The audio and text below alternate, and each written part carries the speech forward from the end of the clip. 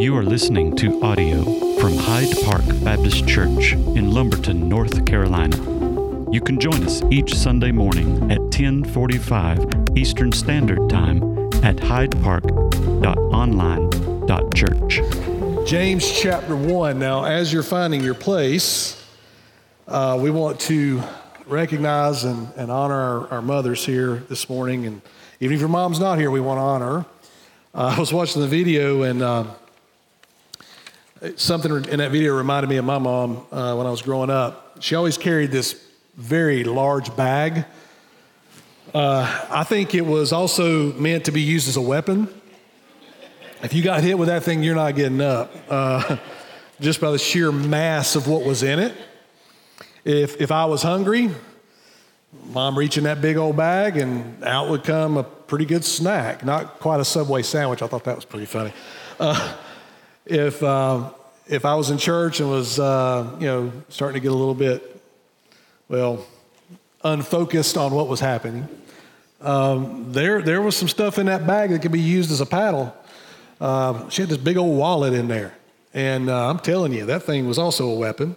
Also in that bag, if I was to fall down and get hurt, break a leg or sever an artery, she had a first aid kit in there to bandage me up. And also there was probably enough change in the bottom of that thing to probably support a small nation for a period of time. But Mom, whatever she reached in that bag, she almost always had it. And when we think about moms, we think about sacrifice. We think about unconditional love. We think about service at a very high level. And we want to say thank you to all of the moms that are here this morning. So if you would, I know you don't want to. That's just how you're wired. You don't want to be recognized, but, I don't care. We're going to recognize you anyway. So if you're a mom this morning, would you please stand so we can give you a round of applause? Go ahead, stand up. There we go. All right, awesome. Man, look at all the moms here this morning. It is great to have you here. As you guys leave today, if you go out these doors, look to your right. If you go out these doors, look to your left. There's a basket there with some devotionals in it that we would like to give to you. And look, I know we could give you a whole volume of books, and it wouldn't be enough to say thank you for all that you do week in and week out. Over this last 2.5 years of COVID, moms, you have especially had it difficult. I mean, we think about the church, we think about our jobs, we think about the schools, we think about all these different people serving in a lot of different ways in our community, but I don't know that we really recognized moms during the COVID for what you guys did. You were having to deal with sanitizer and masks with small kids and all that was going on in our community. You were having to build meal plans every week and go to the grocery store and find out that what you need's not there, and you're still dealing with that. You guys have really, really pulled us through this whole 2.5 years, and it really rests on your shoulders and what you did. So again, we'll say thank you, and we want you to know that we love you. James chapter 1, let's pick it up in verse 19. James writing says, "Know this, my beloved brothers, let every person be quick to hear and slow to speak, slow to anger. For the anger of man does not produce the righteousness of God.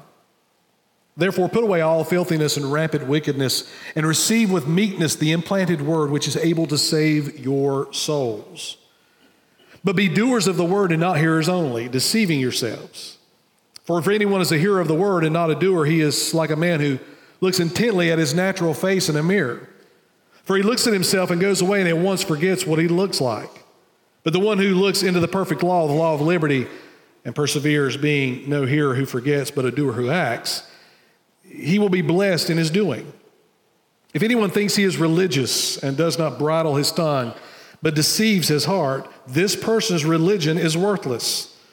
Religion that is pure and undefiled before God, the Father, is this, to visit orphans and widows in their affliction, and to keep oneself unstained from the world." Father, we pause this morning and we say thank you for the moms in our life, the moms in this church, the moms in our community, who, Father, give us one of the best examples of sacrificial love to be found anywhere. And Father, we thank you for their love. We thank you for all that they've given. And Father, it's not as though they arrive someday and they're able to not give any longer. Lord, the moms we have in our life that we've been blessed with are the ones who give and give and give and give. Even when they have nothing left to give, they still give. So Father, we are blessed this morning to have here in this worship service some true heroes. And Father, I pray that they know that they are loved. Father, we thank you for the clarity of your word. James, under the inspiration of the Holy Spirit, Father, writes to us in a very clear and concise way. So, Father, help me to not make unclear what he's made very clear. Help me, Father, this morning in my own way of communicating this to not cloud anything that you are clearly saying in your word. And, Father, I pray that we would be changed by it. We love you. We thank you for the grace you've poured out on us over and over and over again. It truly is amazing. So, Father, we seek your face this morning, and, Father, we want to honor you above all. We ask this in Christ's name. Amen. If you've ever gotten an email from me, especially talking about a ministry, if you've got many emails at all, you probably get tired of me sending you bullet point list, right? If you talk to our elders and deacons, they'll tell you, if they get an email from me, it's going to be bullet point, bullet point, bullet point. Try to be clear and try to be right up to the point of what I'm trying to communicate. Have you ever wondered why God didn't communicate his word to us exactly like that? I mean, think about it. If God had have said to us, okay, here's the things I need you to know. Here's number 1 and number 2 and number 3 and number 4 and number 5. I think we could probably, I think we could probably take all 66 of these books and kind of condense them down into maybe 6, 8, 10, 15 pages of just bullet points. Do this, don't do this, don't do this, don't do this. Why didn't God do that? Instead, what we have from Genesis to Revelation is a collection of incredible literary expertise and beauty that unlike anything the world has ever seen. In this book, we have stories like Joseph in the book of Genesis, which is the longest single story in that book. And you've got chapters and chapters of Joseph's life. You've got him being sold out by his brothers, ended up in slavery, eventually ended up in Potiphar's house, and then he's accused of something he didn't do, and then he's thrown in prison. We have all of this narrative and story that gives us all of these incredible details. But then you get to where Joseph is like the second in command over Egypt, and we have one single verse that gives us the meaning of that entire story. You know what it is? Joseph looks at his brothers and he says this. He says, what you meant for evil, God turned around for good. That is the meaning of Joseph's entire narrative. So why didn't God just say, hey, church, here's something you need to know, that oftentimes evil is going to come at you, but I can tell you that evil and turn around for something good. Why didn't God just give us a little single bullet point there? Why did we have to read all those chapters? Well, what about Jesus with his disciples? Why didn't Jesus just take the disciples, the 12, into a classroom? This morning I said a blackboard. Of course he didn't have a blackboard. Maybe he wrote in the dirt. We know how Jesus taught, right? He taught in parables, word pictures. And he would talk about spreading seed, and he would talk about, agrarian culture, and he would take that and translate that into great truths. But why didn't Jesus just sit down and over maybe a 3-week intensive, just download all the information into the lives of the disciples and then say, okay, you've got all that you need to know, now go start the church? That's not what he did. Jesus intentionally lived with these 12 men for 3.5 years. He cries with them. He laughs with them. They have meals together. There are times where Jesus teaches and says, oh, hey, there's a story I need to tell you about. And he teaches it in a story. And then the very next chapter, Jesus says, okay, now I want you to go to that community right over there, and I want you to go door to door. And if anybody welcomes you in, then by all means go in. If they don't, just keep going. So if discipleship, if growing up in Christ is the transfer of knowledge from one person to the next, then all we really need to do is get all you folks together in a classroom and just give you a whole bunch of doctrine, and now you're grown up in Christ. Now you are like Jesus. You know where I'm heading here, right? And what I'm about to tell you is probably going to shock some of you, especially if you've been around a Baptist church for a large part of your life. And what I'm about to tell you may shock you, and that is this, that simply the acquisition of knowledge does not make you mature in Christ or a disciple. Well, wait a minute. I've been going to Sunday school for 30 years. Maybe you grew up in a church where they had the awards for all the years of Sunday school, right? The church I grew up in had that, and had the little gold things you would put on the little, almost like a badge. It was each year that a person went all year in Sunday school, they got another little thing they hang there. And that's a great and wonderful thing. And I love Sunday school. I love small group. And we have phenomenal Bible teachers in this church. But we've got to all understand, and what James is getting ready to teach us is, just getting more Bible knowledge, more facts, doesn't make you mature in Christ. Well, then what does? James is going to tell us. The book of James is a very practical book. I told you that last week. And it's a practical faith that James is talking about here. So James doesn't spend a lot of time leading up to some of these statements that he makes. He simply just puts it out there. And what James says is that faith in Jesus should be a practical faith. It should be a faith that is manifested in the world. It should be a faith that is evident. It should be a faith that is active. And any faith that is not practical or active or lived out is not New Testament faith in Jesus. So James is going to tell us about some practical, active faith. Imagine a doctor, a medical doctor who spends years preparing to be a surgeon or an emergency room doctor, and they spend all the time in college, and then they spend all the time in master's and doctorate level work, and then they do their internships, and then they do their residency. Wouldn't it be an odd thing that if you're in a restaurant and there's a doctor there and someone falls with a heart attack, that they just simply say, well, that's somebody else's problem. It's not mine. Wouldn't that be odd? You might even question, is he really a doctor? If he's not willing to help someone in need at that very moment. What about a police officer who goes through the training, comes out, graduates, gets the badge, gets the uniform, gets the hat, gets the taser, has the gun on the side, the handcuffs on his back hip, gets the car with the blue lights on it. But then when a 911 call comes in and your house is being robbed, he simply continues to sit in the car a few blocks down the street and ignores it altogether. You might question, is he really a police officer, or does he just have the badge, or does he just have all of the titles, but doesn't really do anything with it? An active faith is a faith that works. I don't mean works as far as practicality. I'm talking about works itself out in real time, in love, sacrifice, forgiveness. James is going to get deeper and deeper into this, so just go ahead and strap in, because in the weeks ahead, this is exactly where we're going. But today, he's going to tell us about a faith that is backed up by doing. Look at verse 19. He says, know this, my beloved brothers. Now, he's talking to born-again believers here. So, beloved brothers and sisters, let every person be quick to hear, slow to speak, slow to anger. That's pretty practical, isn't it?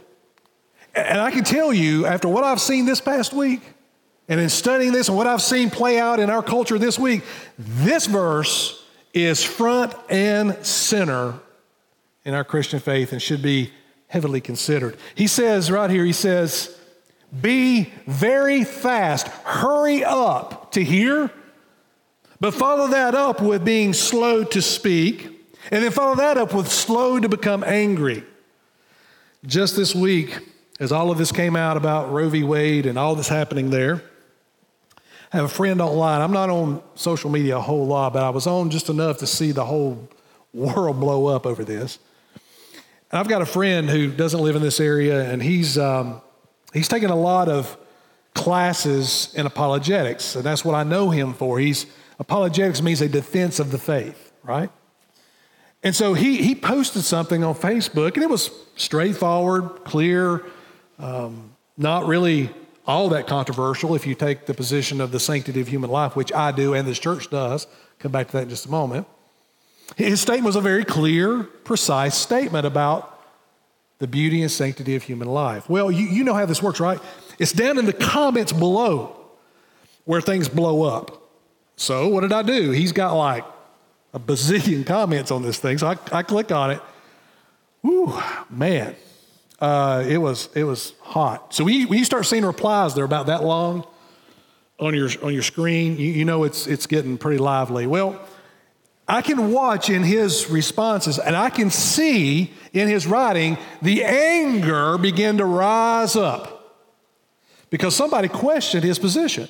Wasn't a very good question, but it was a question nonetheless.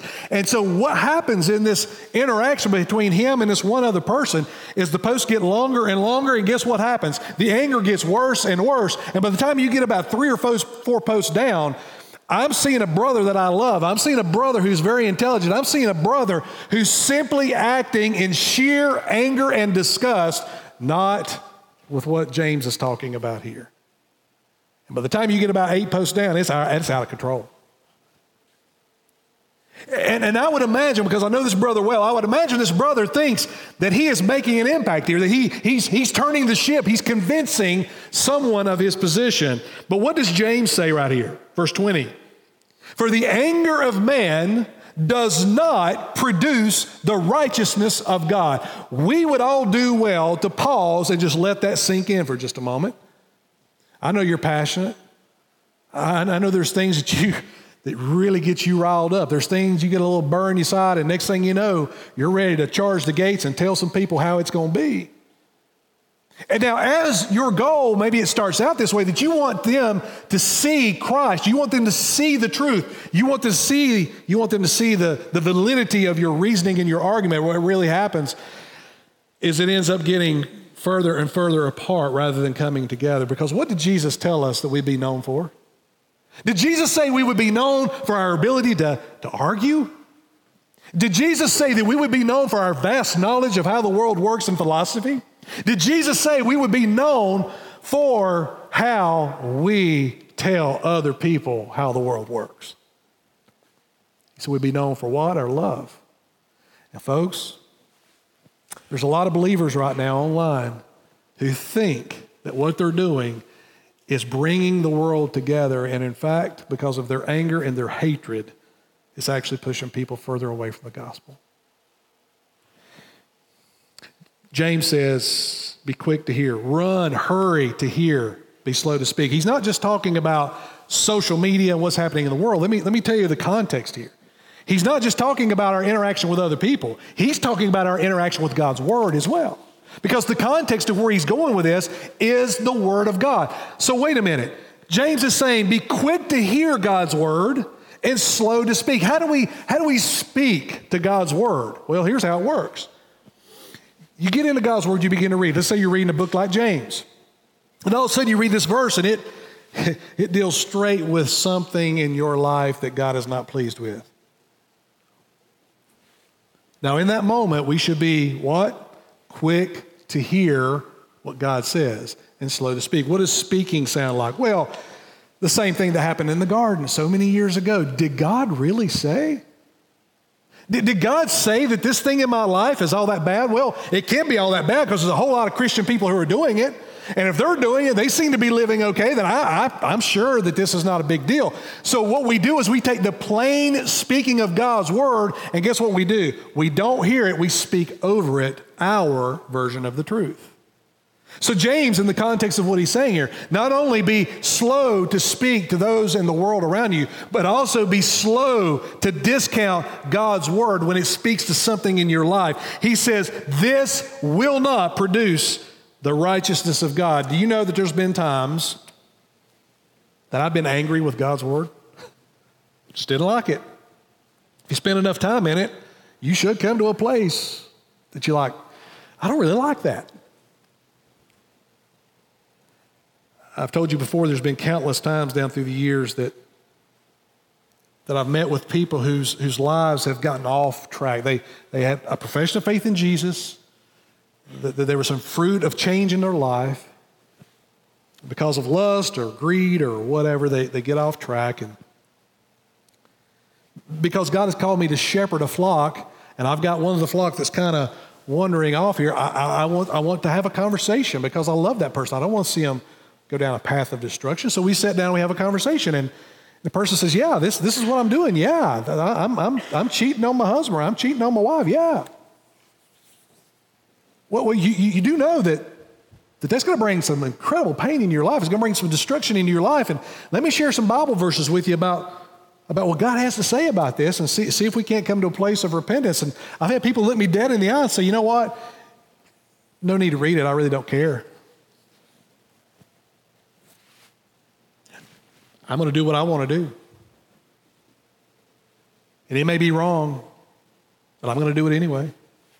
Had one person tell me one time, well, Pastor, this can't be wrong. This person that God has brought into my life is so godly. This person that is not my husband, we do devotionals together.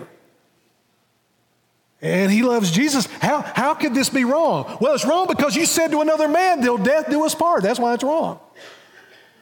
And the Bible calls this adultery. And it will destroy your life. Be quick to hear, slow to speak, slow to anger. Look at verse 21. He says, therefore, put away all filthiness and rampant wickedness, and receive with meekness the implanted word. So what does authentic faith look like? Well, it begins with humbly receiving God's word. Not speaking over it, not making it say something you wanted to say, not reading into the text what you wanted to say, but simply taking God's word at his word and accepting it without anger. And then that leads to putting away brokenness, filthiness, rampant wickedness. How do we live out of faith? How do we live out of practical faith? Right here's the key word. You see that word meekness, humility. He says, receive with humility. The only way that I can receive God's word and let it change my life is through humility. And here's what humility sounds like. I don't know everything. As a matter of fact, the things that I think I know are actually things that are wrong. I have a twisted way of looking at the world. I have a twisted way of thinking about the world, and I need something that confronts that head on. So do you. It's not for me to change it. It's not for me to speak over it. It's not for me to get angry with it. It's there. God's word is there to change me from the inside out, but I must receive it with meekness. When you came to faith in Christ, or maybe you haven't done that yet, maybe you're still holding back. One of the reasons you're still holding back, you know that if you died today, you would split hell wide open. You know that. What is keeping you from putting your faith in Jesus? I'll tell you what it is. A lack of humility. It's pride. Well, I want my life. I want my things the way I want them. I want to live the way I want to live. You know what that is? It's pride. The opposite of humility. Every person in this room and every person watching online that came into the kingdom of God, who was changed by the gospel, came through humility. You admitted you didn't have it all together. You admitted that you were broken. You admitted that you couldn't fix yourself. You stopped trying to pull yourself up. You stopped trying to do works of righteousness because you realized they are filthy rags. The same is true for anyone who's put their faith in Jesus, been changed by the gospel, but is living for some other king and some other purpose. He says to you, you've got to approach Christ with meekness. You've got to approach his word, because it's able to save your souls. For the one who is lost is able to take you from darkness to light. For the one who has walked away from Christ, has been changed by the gospel, but walked away, it has the ability to restore that which has been lost. I want to tell you that as we move further into the future, I'm not a prophet, don't claim to be, would never claim to be that, but I can see where things are trending, and I can kind of see how this is going. It is going to get more and more and more difficult for you as a follower of Jesus to maintain decorum in how you respond to people. Because there are going to be more and more people, when they find out that you're a believer, or they already know you're a believer, they hear that you're a follower of Jesus, you're going to get tested. You remember last week we talked about trials and temptations? There are going to be people who poke at you. There are going to be people who say, oh, I know about you. You're a bigot. Oh, I know about you. You hate women. And they're going to say that for the sole purpose to do what? To get you to respond in anger so that they can go to all their friends and go, see,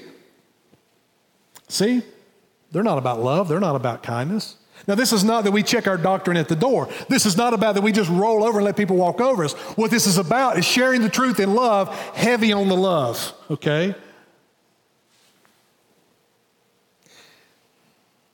We must remain steadfast in what we believe, but the way that translates in the way we interact with people cannot be hatred.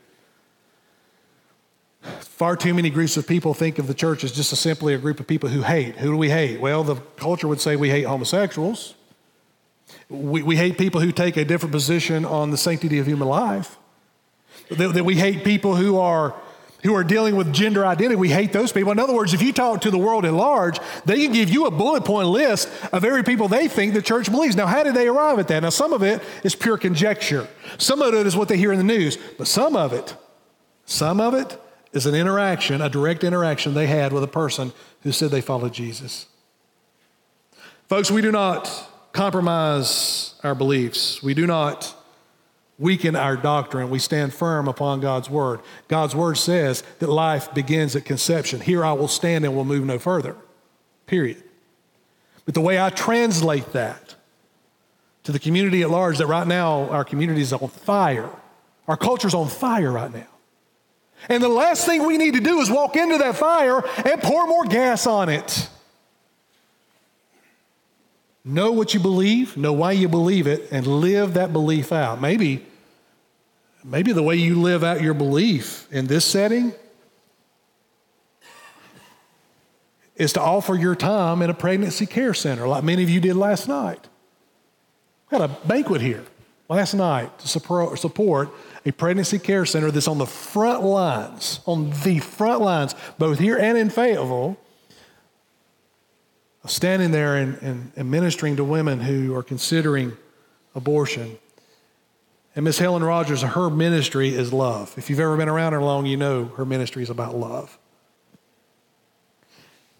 And last night, that banquet raised, and I'm going to get my phone out. I don't normally take my phone out, but I get this number right because it was texted to me because I said, don't tell me because I'll forget it. Last night, $10,350 was raised for the Pregnancy Care Center. That is outstanding. Gene Freeman. Tiffany, but I call you Freeman. Is that okay? I'll call you Freeman. Tiffany Hallman. I know there's many others in this building, Carol Allen and many others who served out there. Thank you for what you do because you're standing with her, but you're loving well. See, that's the difference. That's what makes the difference is you're loving well. So not only are we to humbly receive God's word, notice what James says next. We are to persevere in living out God's word. Verse 22, but be doers of the word and not hearers. Did you catch that? Talk about some practicality. James says, don't just accumulate facts, live out that truth. He says, but be doers of the word and not hearers only. And this last phrase in verse 22, deceiving yourselves. What does he mean there? I think James has given us a warning here that it is possible that we get to a place where we just acquire more and more and more information about Jesus. We can quote all the books of the Bible. We can quote a whole bunch of verses. We've learned some doctrine. We've learned some things about the Trinity. We've learned all these things, and we can argue and debate people with these things. But what does that look like on Monday morning at your job, at the school as a teacher, when the parent is cussing you out? Does it look like Jesus at that moment? Or does it look more like the world? I'm not saying this is easy. I'm just saying this is what James is talking about. James is saying that our knowledge should translate into action that the world can see and know that there's a difference. Look at verse 23. So if anyone is a hearer of the word and not a doer, he's like a man who looks intently at his natural face in the mirror. So James doesn't do this a lot. Well, he gives some other imagery, but he's going to help us with this. And so he gives us an illustration. And here's the illustration. He says, imagine a man or a woman who looks in a mirror. He looks in the mirror and sees all the characteristics of his or her face, and then they leave and go out and get started with their day. Well, as they're going through their day, they forget what they look like. Now, I know there was no pictures in James's day, but just for the sake of illustration, to help us get our arms around this, let's imagine that person who looked intently at himself in the mirror that morning, saw all the characteristics of his face, goes out and sees a lineup of pictures somewhere, and his picture's in that lineup. He would look across those pictures and go, I don't know any of these people. Now, that's a ludicrous story, is it not? I mean, who would ever, again, if they're in their right mind, who would ever look at themselves in the mirror and then that very same day forget what they look like? Well, nobody would do that, right? So what's James trying to say? James is saying, what is the purpose of a mirror? A mirror, when you looked at the mirror this morning, just like when I looked at the mirror this morning, I'm making sure I don't have bad head, you know. I'm doing that ratio between gray hair and what used to be brown hair. It's obvious right there in the mirror. Make sure I don't have any of that crusty toothpaste stuff on the corners of my mouth. I know this is weird, but stick with me here a moment. I'm going somewhere here. Stick with me. You know, wipe my face off. You know, begin to see more wrinkles. And that's y'all's fault, by the way. I just want to tell you that. What does a mirror do? Well, it reveals reality in that moment, does it not? Reality is staring you back in the face. But the thing about a mirror is a mirror, while it can show you reality, it can do nothing to change your bed head or the wrinkles on your face or the gray in your hair. The mirror can't give you an injection of Botox to take care of the wrinkles. The mirror can't color your hair. I know nobody does that in this room, but just in case you did, there's no way a mirror can provide coloring for your hair to cover up the gray. So what is James saying? James is saying that the mirror can only reveal what reality is. It can't change the reality. There must be some action. I must wipe my face. I must comb my hair. I must get the Botox. I must color my hair. If I want to change my reality, what is revealed in the mirror, there must be an action step after that truth has been revealed. Listen to what James says next. Verse 24, for he looks at himself in the mirror, he goes away and he forgets what he was like. But the one who looks into the perfect law, the law of liberty, and perseveres, being no hearer who forgets, but a doer who acts. Look at that phrase right there. If you underline in your Bible, this will be a great phrase to underline. He says, being no hearer who forgets, but a doer who acts. Here's what James is doing with this illustration. James says, just as ludicrous as it is for you to look in the mirror and not take some kind of action step to comb your hair, he said, it's equally as ludicrous to be exposed to the mirror of God's truth and do nothing about it. He says that looking into God's word is like looking into a mirror. It's a mirror that penetrates to the very core of who you are. It's a mirror that points out some things in my life that need correcting. Because I'm on the same journey you are, and that's growing up in Jesus. And so when I look in the mirror of his word, I see imperfections, a lot of them. I see places where I'm falling short. But God's word only takes effect when we do what? Act on it.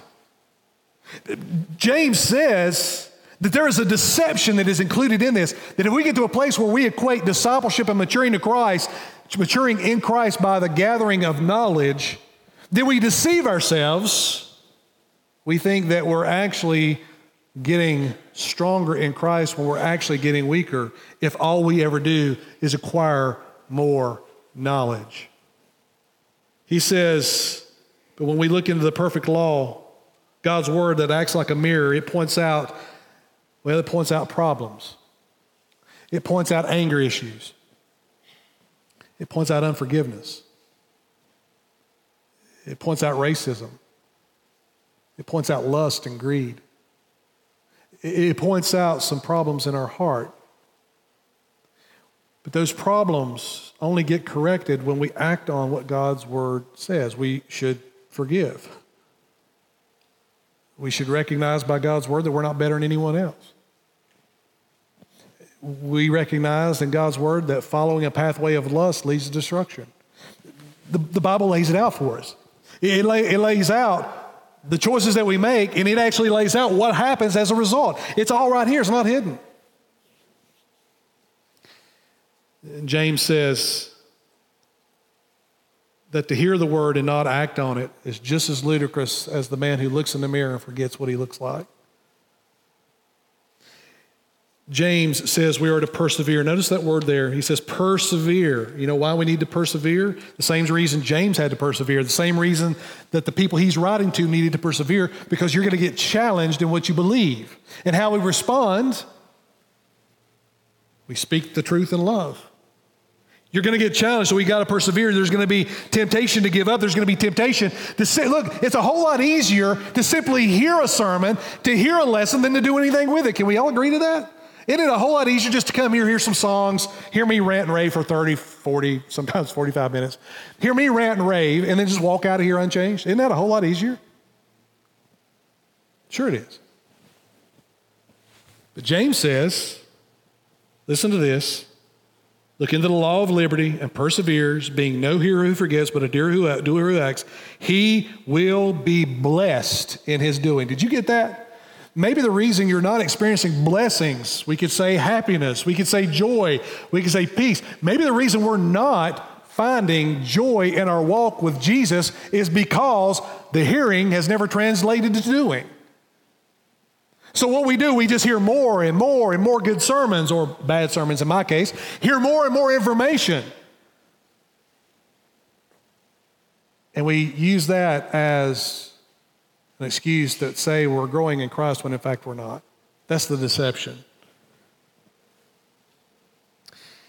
So James is going to give us a little test here to kind of clear it up, the difference between doing and hearing. Verse 26. So here's the test. If anyone thinks he is religious, now that word religious, that word can be used in a negative connotation, such as the Pharisees and their religion, or it can be used in a positive. James is using it in a positive sense. He says, if anyone thinks he is religious meaning you are practicing your faith. You have a set of doctrine, a set of beliefs, and those beliefs translate in how you live. That's what it means in that context to be religious. He says, if anyone thinks he is religious and does not bridle his tongue, but deceives his heart, this person's religion is worthless. So test number one. There's a reason why you have 2 ears and 1 mouth. And there's a reason why your tongue is imprisoned behind a mouthful of teeth and jaws. But yet you have 2 ears to intake and only 1 to put something out. There's wisdom there. What is that wisdom? You need to be listening double as much as you're talking, especially to this culture in which we live in. James says the one who has religion, the one who has faith in Jesus, should at some point in their walk with Jesus make the choice that what I'm thinking does not need to be said. You ever been around anybody who says exactly what they think? Doesn't always work out to their favor, does it? You've ever met anybody who actually doesn't think at all before they speak? I've been both of those people.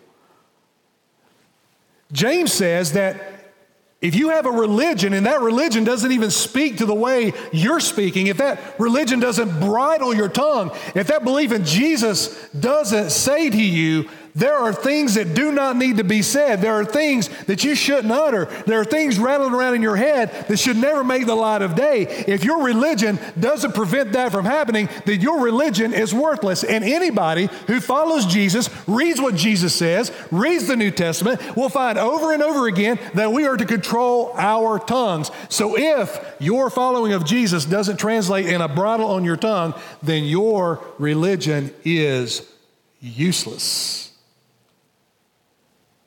So there's your first test. How is it with your tongue? Not everything you think needs to be posted on Facebook. Not everything that pops into your head needs to be texted.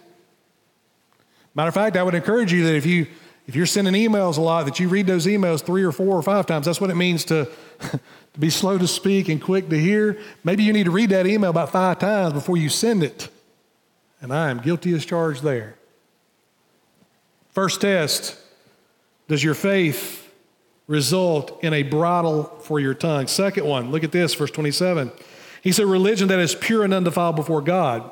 So this religion, a pure religion, a religion that's effective, a religion that means something before God to the Father is this: to visit orphans and widows in their affliction.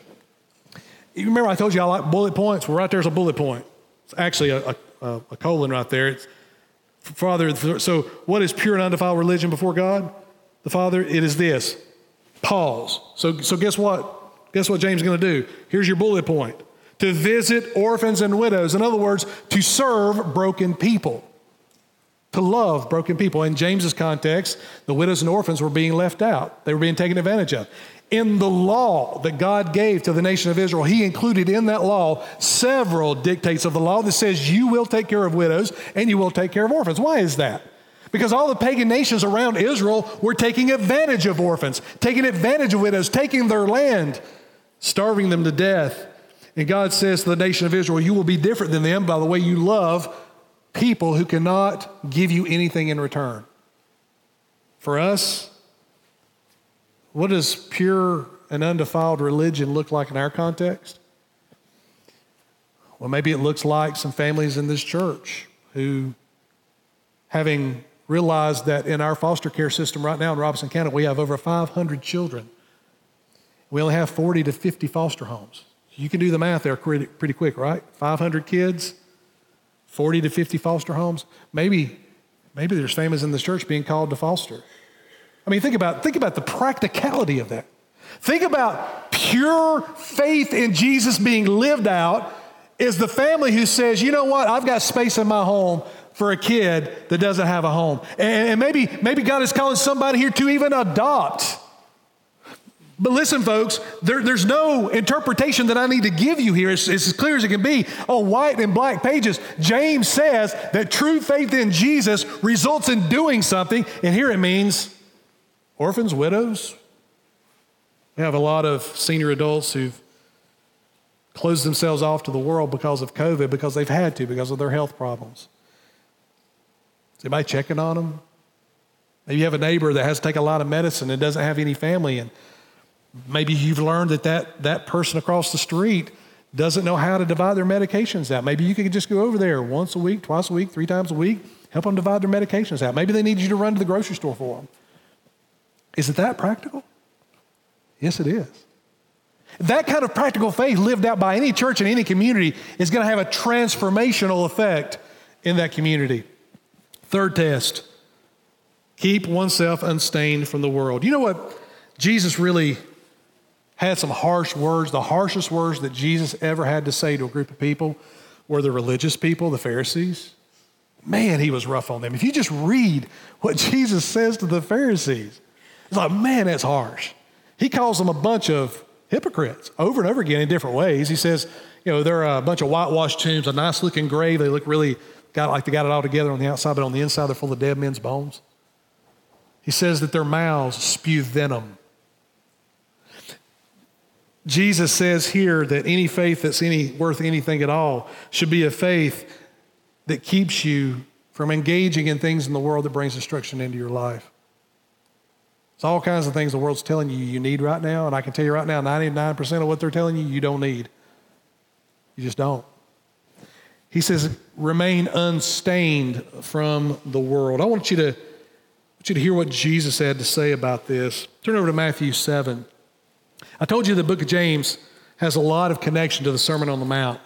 Matter of fact, you could read these two together. You could read the Sermon on the Mount and the book of James. You'll find a lot of connecting points. James undoubtedly was influenced by the Sermon on the Mount. In Matthew chapter 7, in that sermon, Jesus says there's going to be some people that stand before Jesus one day and they're going to say, Lord, didn't we do all these things? Now, you may be thinking, well, didn't that undermine what you're saying? They did do some things. Yeah, they did, but they did it with the wrong motivation and the wrong end goal. So in fact, they didn't do anything that came out of their truth and out of their faith. What it came out of was self-serving. He says they're going to stand before Jesus one day and say, we did all these things. Jesus will say to them, I never knew you. Depart from me. But it's in verse 24, I want you to see this. Verse 24, he says, everyone then who hears these words of mine and does them, notice that, hears and does, they will be like a wise man who builds his house on the rock. The rains fell and the floods came and the winds blew. We know about that, don't we? And beat on that house, but it did not fall. Why? Because he has both knowledge and application of the knowledge. A strong house, a blessed family, a family that has pure religion, a family that's making a difference is a family that hears and does. He says, but wait a minute, everyone who hears these words of mine and does not do them. So you've got the knowledge, you just did nothing with it. Guess what that person does. It's like the foolish man who builds his house on the sand. And when the rains fell and the floods came and the winds blew and beat against that house, it fell, and great was the fall of it. You're building your house on something. If your house is being built on simply knowledge, facts, arguments, without living that out in love and faith, you have a house built on sand, not on stone. There's this old story of a weary traveler who was traveling in a place and he ran out of water. He had no water. And he comes up to this little old abandoned town, and in the middle of that abandoned town is one of those old pumps. And he's thinking, man, that thing's so rusty and so old, there's no way there's any water in that well. But he keeps trying to pump because he is dying of thirst. He pumps and nothing comes out. And then he notices over to the side, there's a big glass jug of water with a cork in it. And there's a note on that jug that says, if you want water out of the well, you got to prime the pump. Well, now we've got a hard choice, do we not? We could drink the water out of the jug and be refreshed. Or we can pour it into this pump, which might not work, and hope that we're going to get water out of it. But if we don't, we're probably going to die of thirst. So the man wrestles with that a little bit, and he takes the jug, he pulls the cork, he pours it down the pump, and he begins to pump with all of his might, and eventually water begins to flow. And here's the point of the story.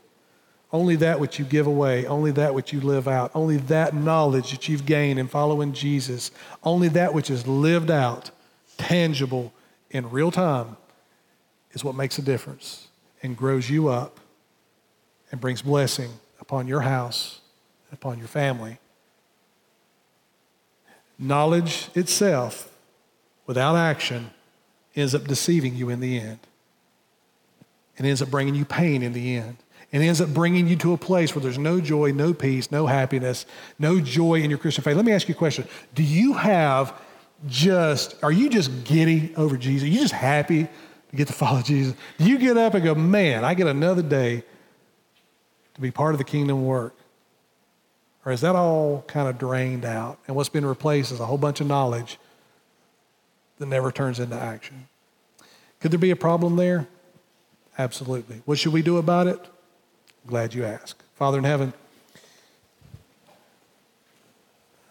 the faith that we have is not to be a faith that is kept in secret and hiding. It is a faith to be lived out before a broken world that, quite frankly, Lord, is on fire right now.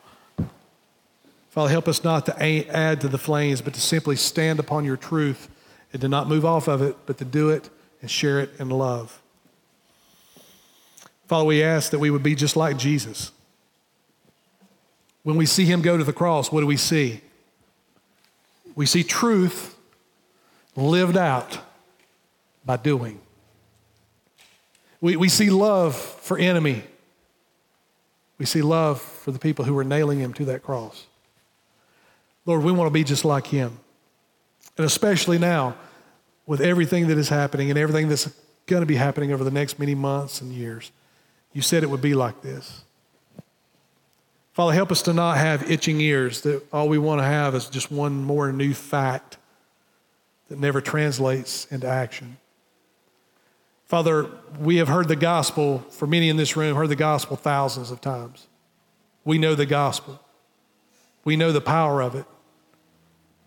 Yet, Father, we've never told another person about this truth and life that we found.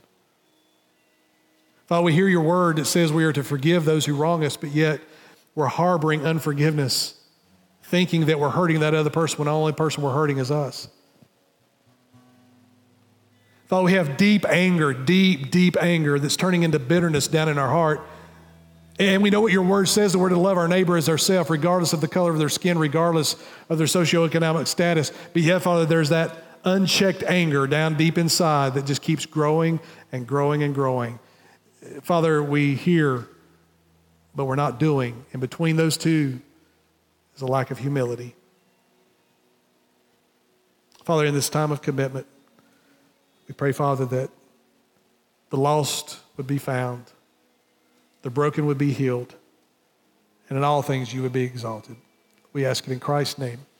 Amen. Thank you for tuning in to this week's sermon. For more information about Hyde Park Baptist Church, please please check out our website, hydepark.church, or on social media on Facebook and Instagram at Hyde Park Baptist.